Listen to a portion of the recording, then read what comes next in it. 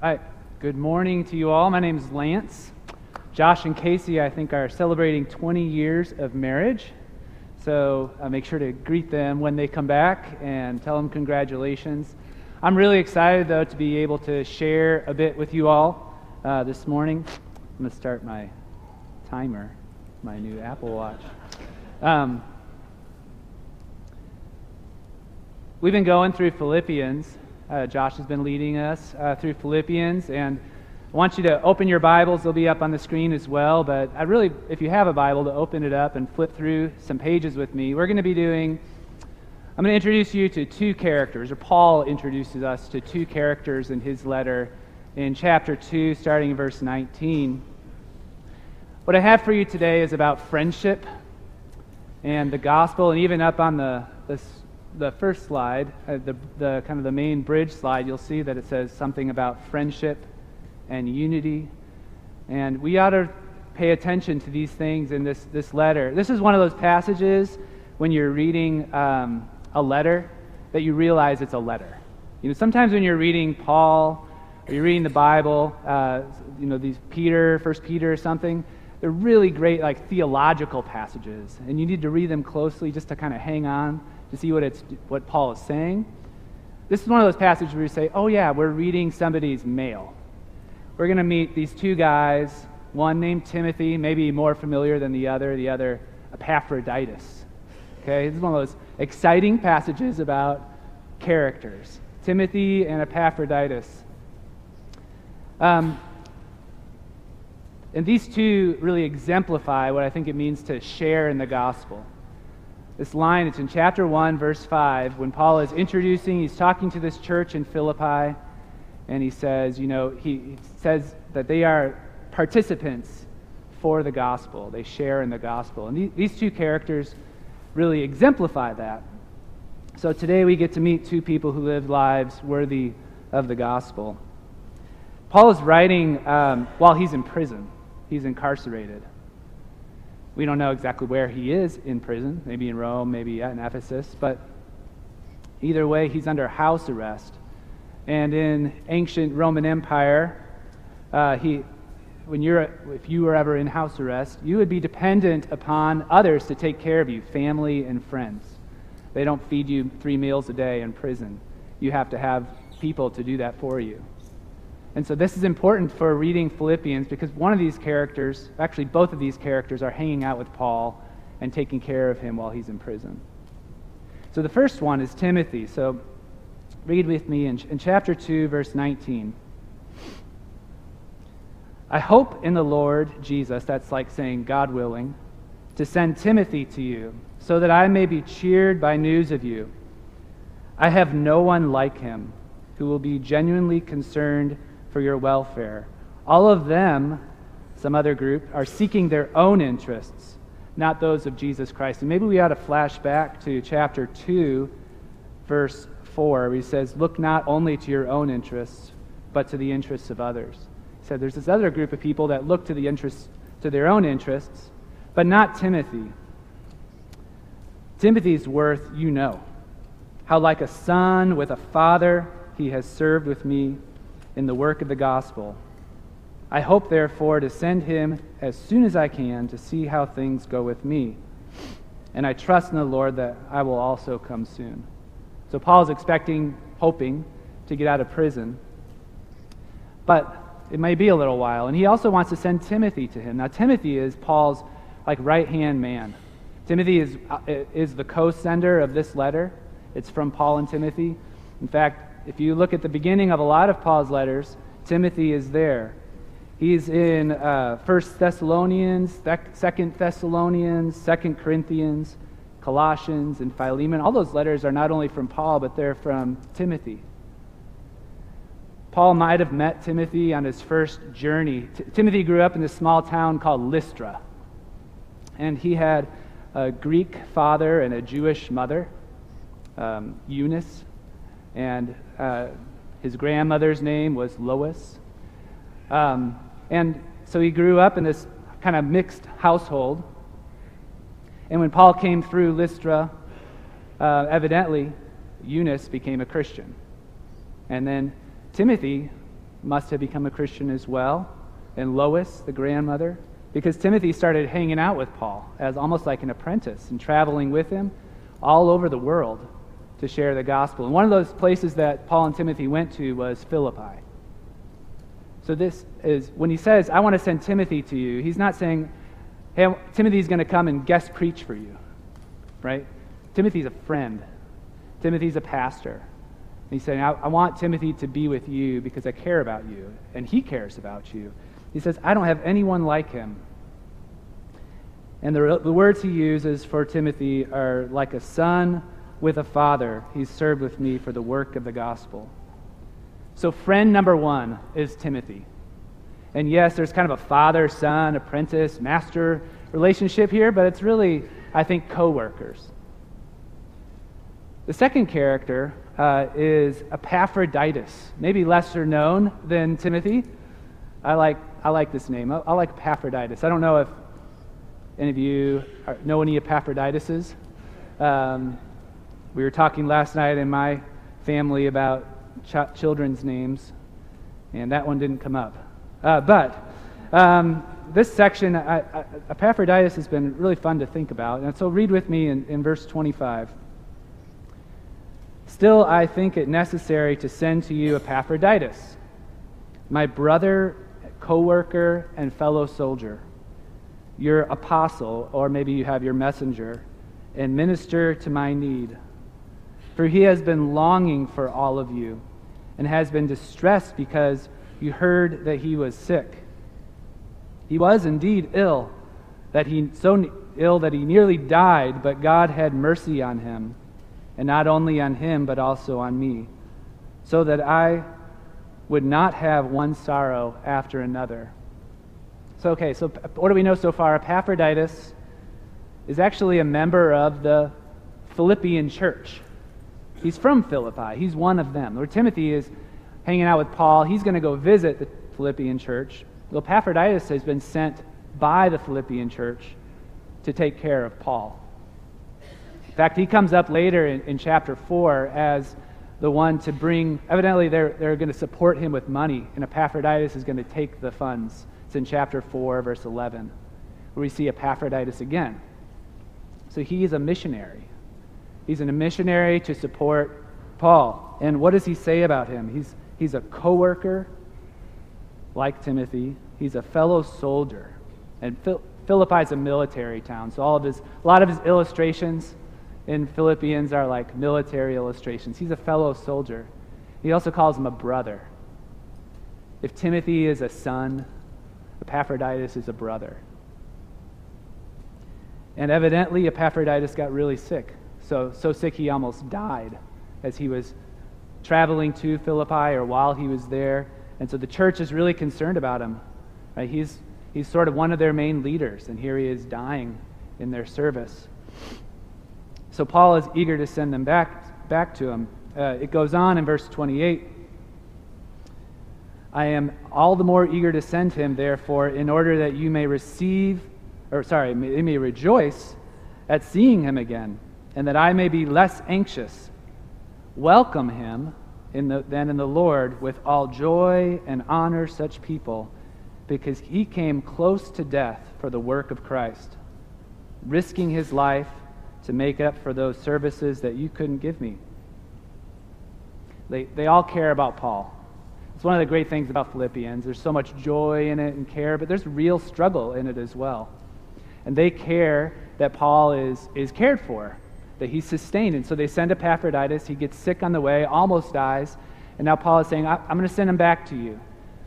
There's potential, though, for in this world, if there's kind of a shame-honor culture, where if Epaphroditus comes back too early, or he comes back with mission unaccomplished or something, there's kind of personal shame involved in that. So Paul wants to assure them that Epaphroditus has done a great job. He has fulfilled his mission. He's an honorable person. He's a brother. He's a co-worker. He's a fellow soldier. And so honor Epaphroditus when he comes back to you. He almost died for me. There's other characters in Philippians that get shout-outs by name. Not always for good reasons, but we've had Timothy and Epaphroditus in at the beginning of chapter 4 and verse 2, and this maybe Josh is going to cover this later, but we meet Eunice and Syntyche, and we meet this guy named Clement, and evidently Eunice and Syntyche are two female leaders of the church in Philippi. They're maybe not getting along real well, but if you've got your Bibles, I don't have this up here, but flip what he says about them. He calls them all co-workers. In verse 3, they've struggled beside me in the work of the gospel, together with Clement and the rest of my co-workers, whose names are in the book of life. I want for you to know today that you are a co-worker, that you are a saint, that you are a brother or sister in Christ. Paul begins the book of Philippians calling the whole congregation saints, people made holy by God through Christ.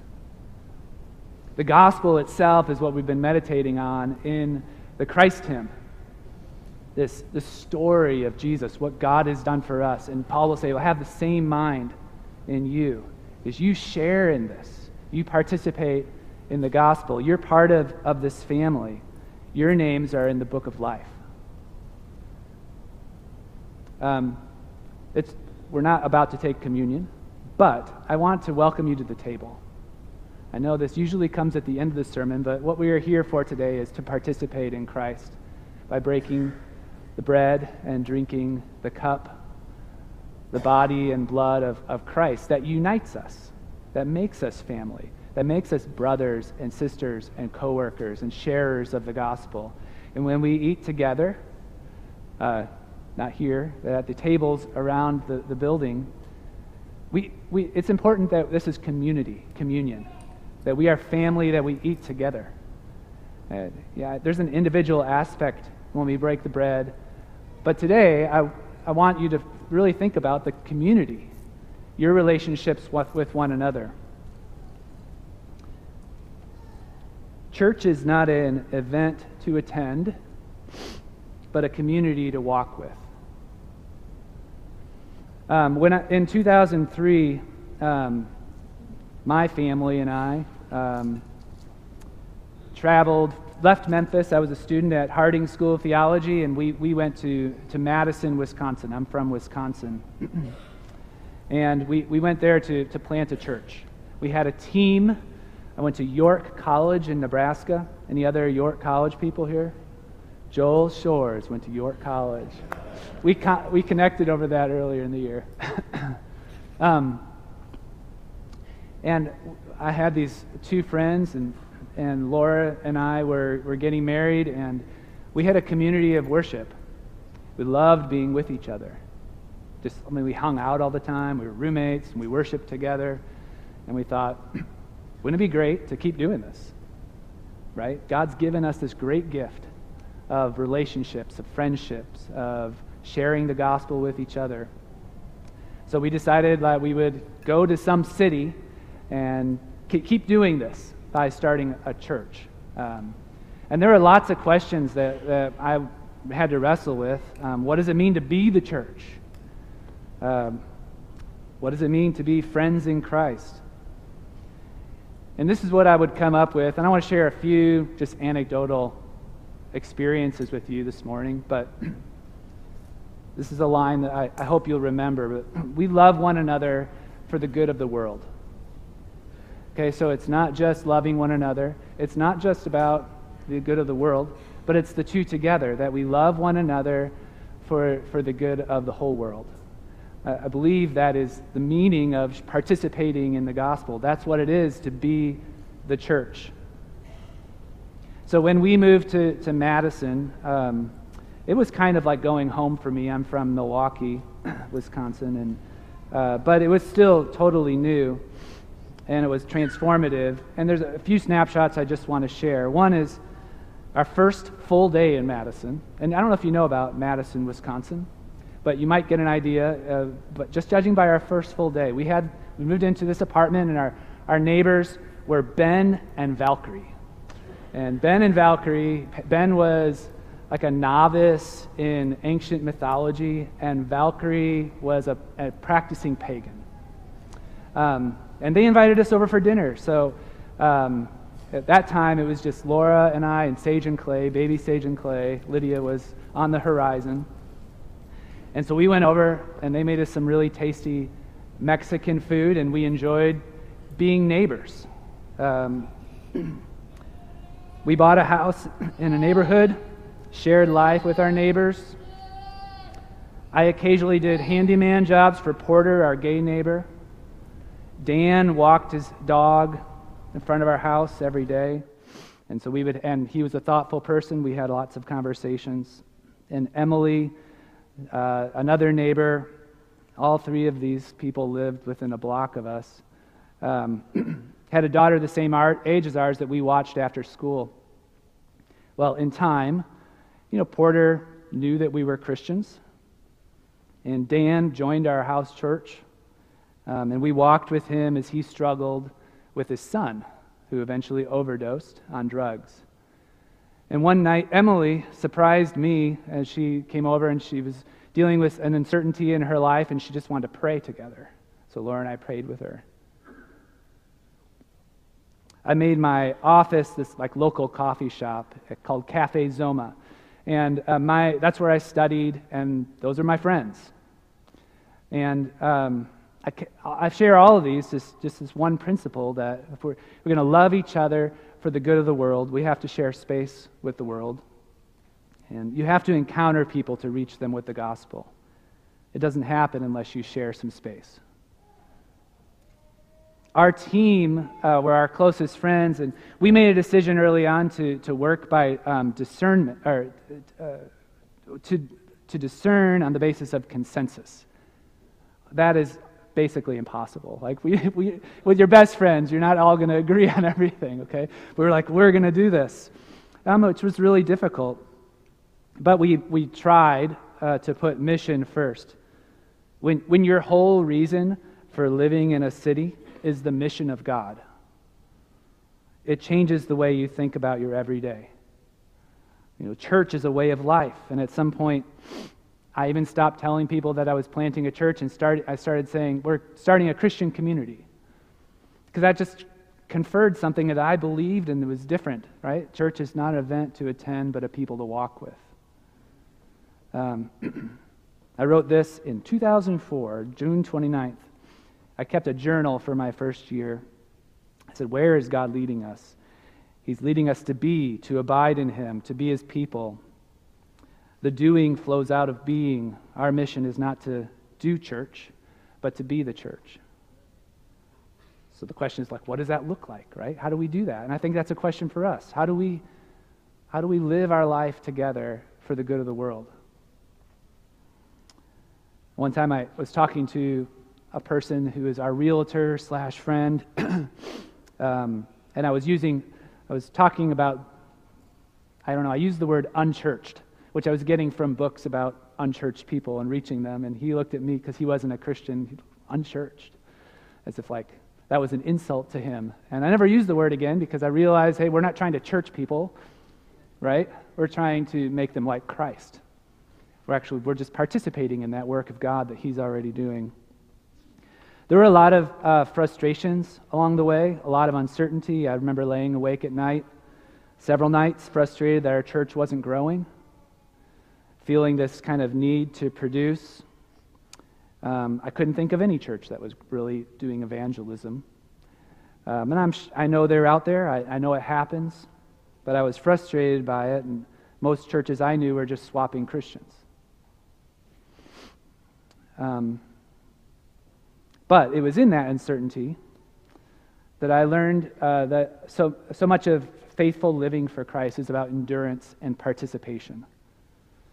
I learned to participate in God's mission rather than lead God's mission. And I want to hang on to this idea because I think Philippians has a lot to say about participation. And in fact, even back to our guys Timothy and Paul, for that matter, Epaphroditus, Clement, Eunice isn't in Philippians, but Euodia and Syntyche, they're participants. They're leading in some way, but this is God's work. I think they knew that. And Paul writes over and over about participating in the gospel. If you would maybe flip to the next slide. You guys know about participation awards, right? There's all sorts of memes about participation awards, and most of the time they're making fun of it. Oh, these kids these days, they all get a participation award. Well, for whatever that's worth, I really believe that we are just participants. And I use the word just sort of to say that it is God. I think that reminds us that you're participating in the work of God. It's not up to you. And on the other hand, how great is it to participate in the work of God? It's not just participating. I mean, this is the joy of our lives, to participate in the work of God. There really isn't anything better than participating in the work of God. In Philippians, just to put up some scriptures, just to show you how important this is for Paul, there's this word, koinonia, which, we've got it up here, which means fellowship. Often we translate it that way, but it's the word for sharing or participating. And it comes up over and over in chapter 1, verse 5, because of your sharing in the gospel, participation in the gospel, koinonia in the gospel from the first day until now. In verse 7, you share. Every time share is used here, it's this word, share in the grace of God with me, both in my imprisonment and the defense of the gospel. In chapter 2, verse 1, if there is any encouragement in Christ, any consolation from love, any sharing in the Spirit, you share in the Spirit. You have fellowship with, you participate in the work of the Spirit. In chapter 3, verse 10, I want to know Christ and the power of His resurrection and the sharing of His sufferings and becoming like Him in His death. Sharing and suffering. Participation is great. It is the joy of our life. But to participate in the gospel, to share in the gospel, often entails suffering. I mean, look at Paul's life. He's in prison. Epaphroditus almost dies. There's suffering along the way. And of course, this is about sharing in the suffering of Christ. Chapter 4, verse 14 is the last one, where he's talking about Epaphroditus, or is right before that. But he says, in any case, it was kind of you to share in my distress. He uses it over and over. Your participants, your saints, your co-workers, your brothers, your sisters. This is who God has made you in Christ.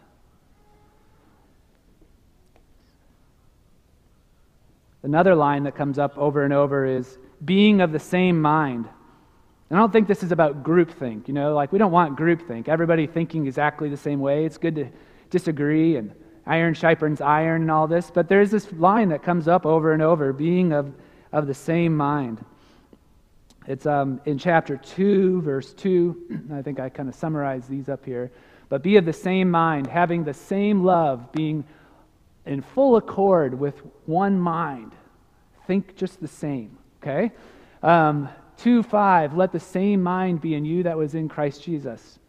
In other words, it's not just, hey, I'll agree, but agree in Christ. What does friendship in Christ really look like? Well, it might entail suffering. I mean, there's people who disagree in Philippians, co-workers with God. We're going to disagree with each other. But there's still this like-mindedness that is in Christ, doing what Christ does. Chapter 3, verse 15, let those of us who are mature be of the same mind. Sounds like a good goal. I urge Euodia and Syntyche to be of the same mind in the Lord. These are the two that, they're not getting along. And he says, hey, be of the same mind. And he uses that over and over, having the mind of Christ, which is the line that leads into the Christ hymn that we've been meditating upon these weeks. I really loved thinking about how Timothy and Epaphroditus have the same mind as Christ and demonstrate that, and how they have fellowship and co-workers. I think this is about identity.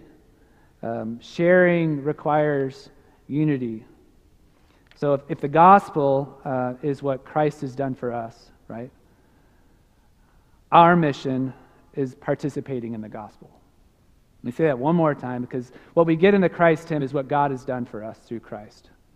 You know, how he lowers himself. He had a heavenly abode. You know, he lived with God, and he gave that up.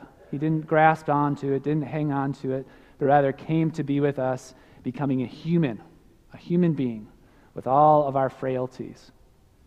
Moreover, he lowered himself even further to death on a cross. And now, he's risen from the dead, and someday every knee, all of yours and everybody you know, will bend a knee to the Lord of all creation. That's the gospel. Like, that's what Paul says, hey, this is what it's about. And almost everything else in Philippians is about how we now live, how we participate in the gospel.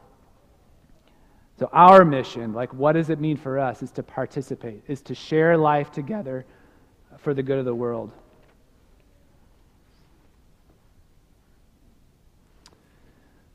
You're not going to do that well, right? I think some of us, we try, we're going to do it well enough.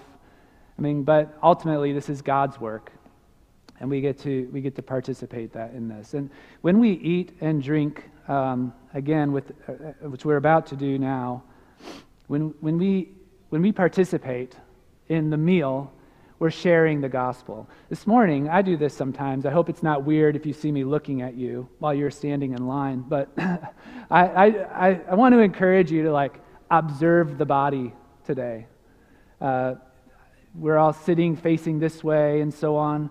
But if you're in the church in Philippi, it's just like this mission outpost. Like, these are small churches. They're gathering in homes. They're sharing life. Probably when they're eating communion, they're talking about Jesus. They're sharing stories. And maybe we should do that too. But even as the way we're doing it now, you all will get up, and there's 6 tables around the room, and you wait in line. Or if you're like my family, sometimes we get it early. But there's something valuable to waiting in line. Just to observe the saints. These are your brothers and your sisters, your co-workers. It's all God's work, and we all get to participate in it. And there really is no greater joy than that. Maybe think about your own friendships. Think about whether your friendships are missional, if they're friendships in Christ. I don't mean that just be friends with Christians. I mean be friends with purpose. Think about where your friendships lead, what God could do in the relationships that He's given you. Even as we eat and drink, we remember the unity we have in Christ. So I'm going to pray for us in a minute. And if you need anything, we're going to have shepherds up front, and I think Laura Moore is going to be on this side of the building. And if you just want to pray with somebody, maybe you want to pray about one of your relationships. Maybe you're like Yodia and Sintiki, and you need to pray for that relationship. We invite you to come and pray and share life as we eat and drink the cup as well. So let me pray for us. God, I'm so thankful for your love for us. You are over all things. A creator of heaven and earth, you always have been, and you always will be. And God, now we give you thanks for the death and resurrection of Jesus. We want to glory in the cross, God. And I'm thankful for the community that we have in you, for the relationships that we share with one another as we break bread and drink the cup, as we do this together. I pray that you give us this kind of identity of people who are sent. Thank you, Lord, for who you've made us through Christ, for blessing us with a future that is in you, and even your presence now with us. God, we give you thanks in the name of Jesus and by the power of your Spirit. Amen.